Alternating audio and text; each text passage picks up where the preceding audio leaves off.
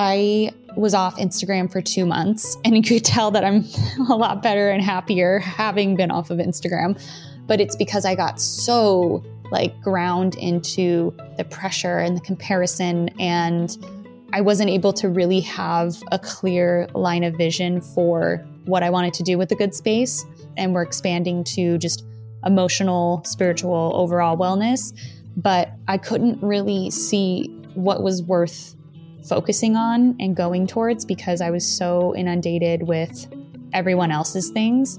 So yeah, it's been quite the ride, but I feel so refreshed. I feel more clear about the direction we're going in. And I've also been getting so many great inspirations and nuggets of wisdom along the way. And I've learned so many different nuanced ways to feel more connected and to actually have a spiritual, soul-led life while still living a normal life.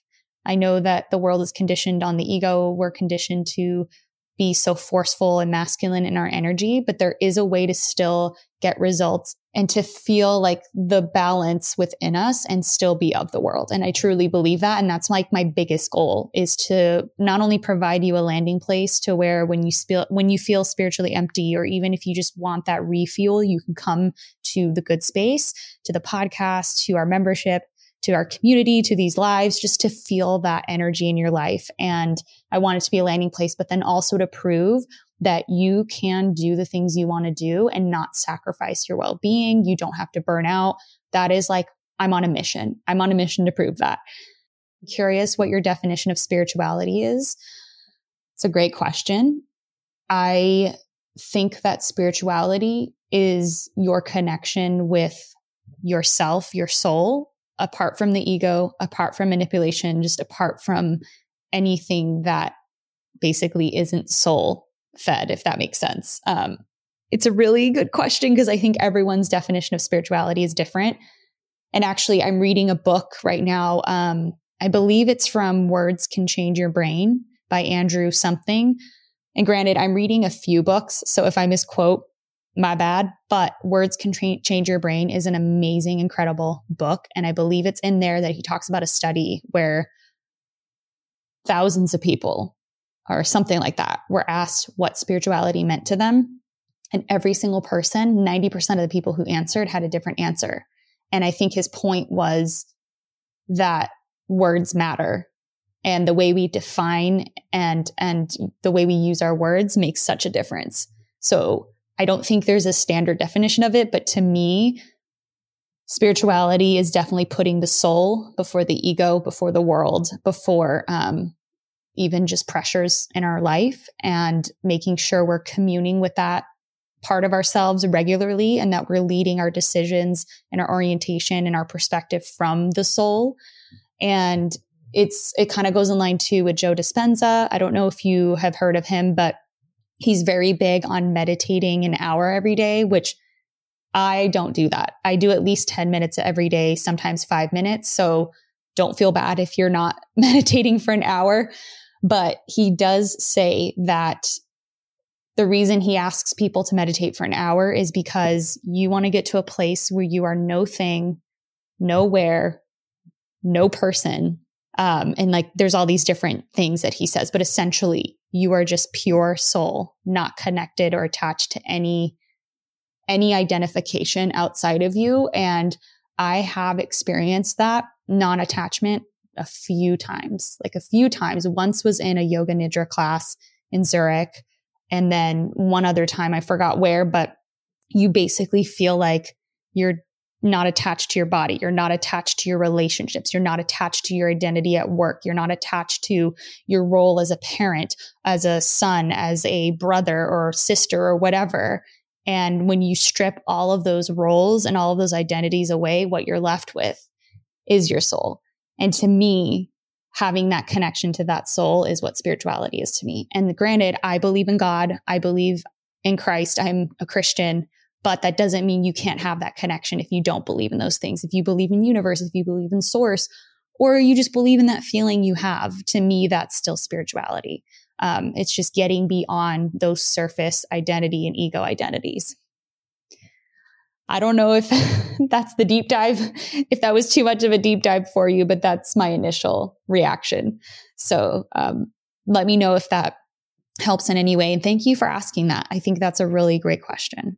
It's definitely something I think about a lot. And it's interesting too, because I feel like we need to question and challenge more how we think and the truths that we accept and the statements that we make. A lot of what we experience on a day-to-day basis is based on the stories we tell ourselves, the perspectives that we create from those stories.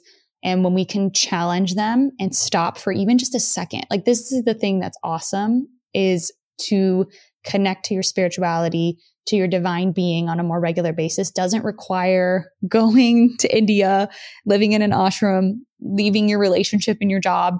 It literally just requires moment to moment, pausing long enough to catch yourself when you're in a routine of thought or in a negative thought pattern, and being able to challenge it. And then when you challenge it, asking what the alternative could be, and then exploring that alternative. And then all of a sudden you've broken a pattern.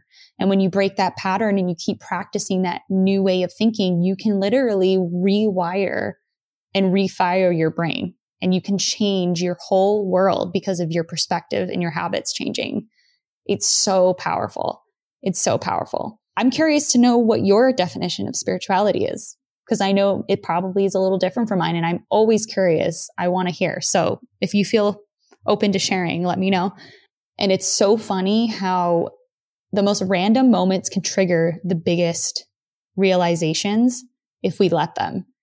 And if anything, I'm hoping that what I'm sharing can just be a little seed that's being planted for you and being a support and lifting your energy. And, if you want to work while you do this or while we're on live, that's totally fine too. I just want this to be a resource and a value to you, and to be open to questions and things that maybe you can't share with someone else. Like that's another thing I've noticed about spirituality is like the things I'm talking to you about right now, there's only like one or two people that I really could share it with.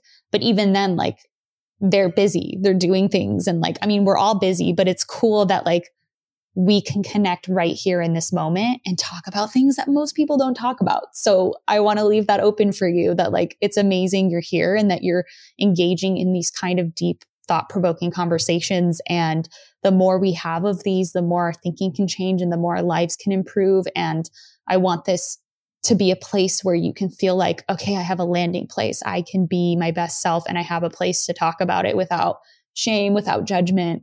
And so that's what I'm hoping for, stuff like this. Yeah. So Melik says that, and I'm assuming you are saying spirituality, what it means to you. But she says, I just feel like floating on water or sky, kind of, and its color is kind of blue till purple.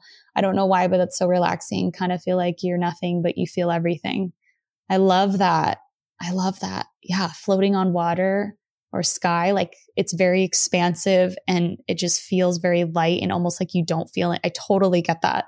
And it's interesting that you mentioned colors like blue and purple. Do you have synesthesia where when you like think of words or see things, you have a color associated with it? My husband actually has that, where every word has a color. And I think mine is like hunter green or light green. I forgot, but it's very interesting. But yeah, I can definitely understand what you're saying. So thank you for sharing that.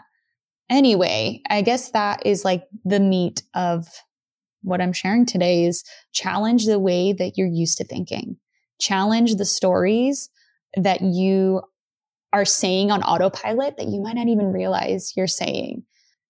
The Soul Ride says that spirituality for him is an experiential connection to something greater than one's biological self and ego-identified self.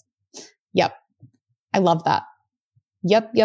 I 100% agree with that. And definitely something greater than us. And I'm curious to know too, I'm assuming you believe this as well, but when something's greater than our biological self and ego-identified self, do you feel like that place you go to when you are greater than the ego-identified self is one with everyone? Like, do you feel like we all share that communal spirit? I definitely feel that way, that our essence is all one. We're just different manifestations of the same higher being and spirit and presence. Melik says, I love green, but the relaxed zone is blue. Ooh, that's great. Good to know. The good space. That's why we have blue. So that's good to hear for our branding. It's funny. It's so funny how like we're sometimes our own worst enemy, because I'm looking at my notes for what I learned yesterday and today of like, I got mad at myself for sleeping or not sleeping in, but not getting out of bed until 11 in the morning. And I'm like, oh, you're lazy and oh, you're not productive and all these things. And that's when I caught myself like, wait, why does that mean I'm lazy? Like, why can't I take a rest? I had a really busy day yesterday. Like I started questioning it. And then that's when I started getting these like cool inspirations. And I'm like, oh man, there's so much I got to learn. And also I think too, that another thing that I've learned this week, aside from challenging the way that I'm thinking and the statements I'm making and pausing just quick enough, like the times that I challenged the way that I was thinking this week literally was 1 second. Like rather than just being like, oh, you're lazy and you're unproductive, blah, blah, blah. I was like, pause. Why? That literally was like a second or less. Pause. Why? And then I've now unraveled and unwrapped this whole belief statement that I've been holding on to because it was on autopilot. So I challenge you to do that. Whenever you're thinking a statement, believing a thing, or a thought doesn't make you feel good, pause. Why? Why is that true? And then see what happens and report back to me and let me know. And then another thing that came out, like kind of foiled off of feeling lazy and unproductive and not getting things done like I should, is not to require comfort as a prerequisite for trying something new or doing things different from your typical routine. So anything new, period, anything new or unknown by default is going to have some level of discomfort because our brains love to run on efficiency through habits. Our ego loves the known. So by default, anything unknown is going to feel uncomfortable. And so consider that part of the package and get excited about what's on the other side of that discomfort. So I used to get stuck and obsessed with, oh, but I don't want to do it, or I'm uncomfortable and this is scary. And, you know, my perfectionism wants to plan everything from A to Z. And if I don't, then I'm paralyzed and I don't move forward. But then I realized, you know what? Comfort can't be a prerequisite anymore for taking action and just testing things. It can't. It's part of the package. I'm going to feel uncomfortable. Something new, it's going to be uncomfortable. So if I can just accept that now as a known thing, then there's no more energy being wasted on whether or not I should do something, whether or not I need to protect myself or overplan. It's out the window because it's already an accepted known thing of the unknown thing, if that makes sense. So yeah, just another thought. Let me know if you have any thoughts on this. It's just interesting how perfectionism masks itself in different ways, in different forms. And then at the root of it, you're like, that's perfectionism. That's fear.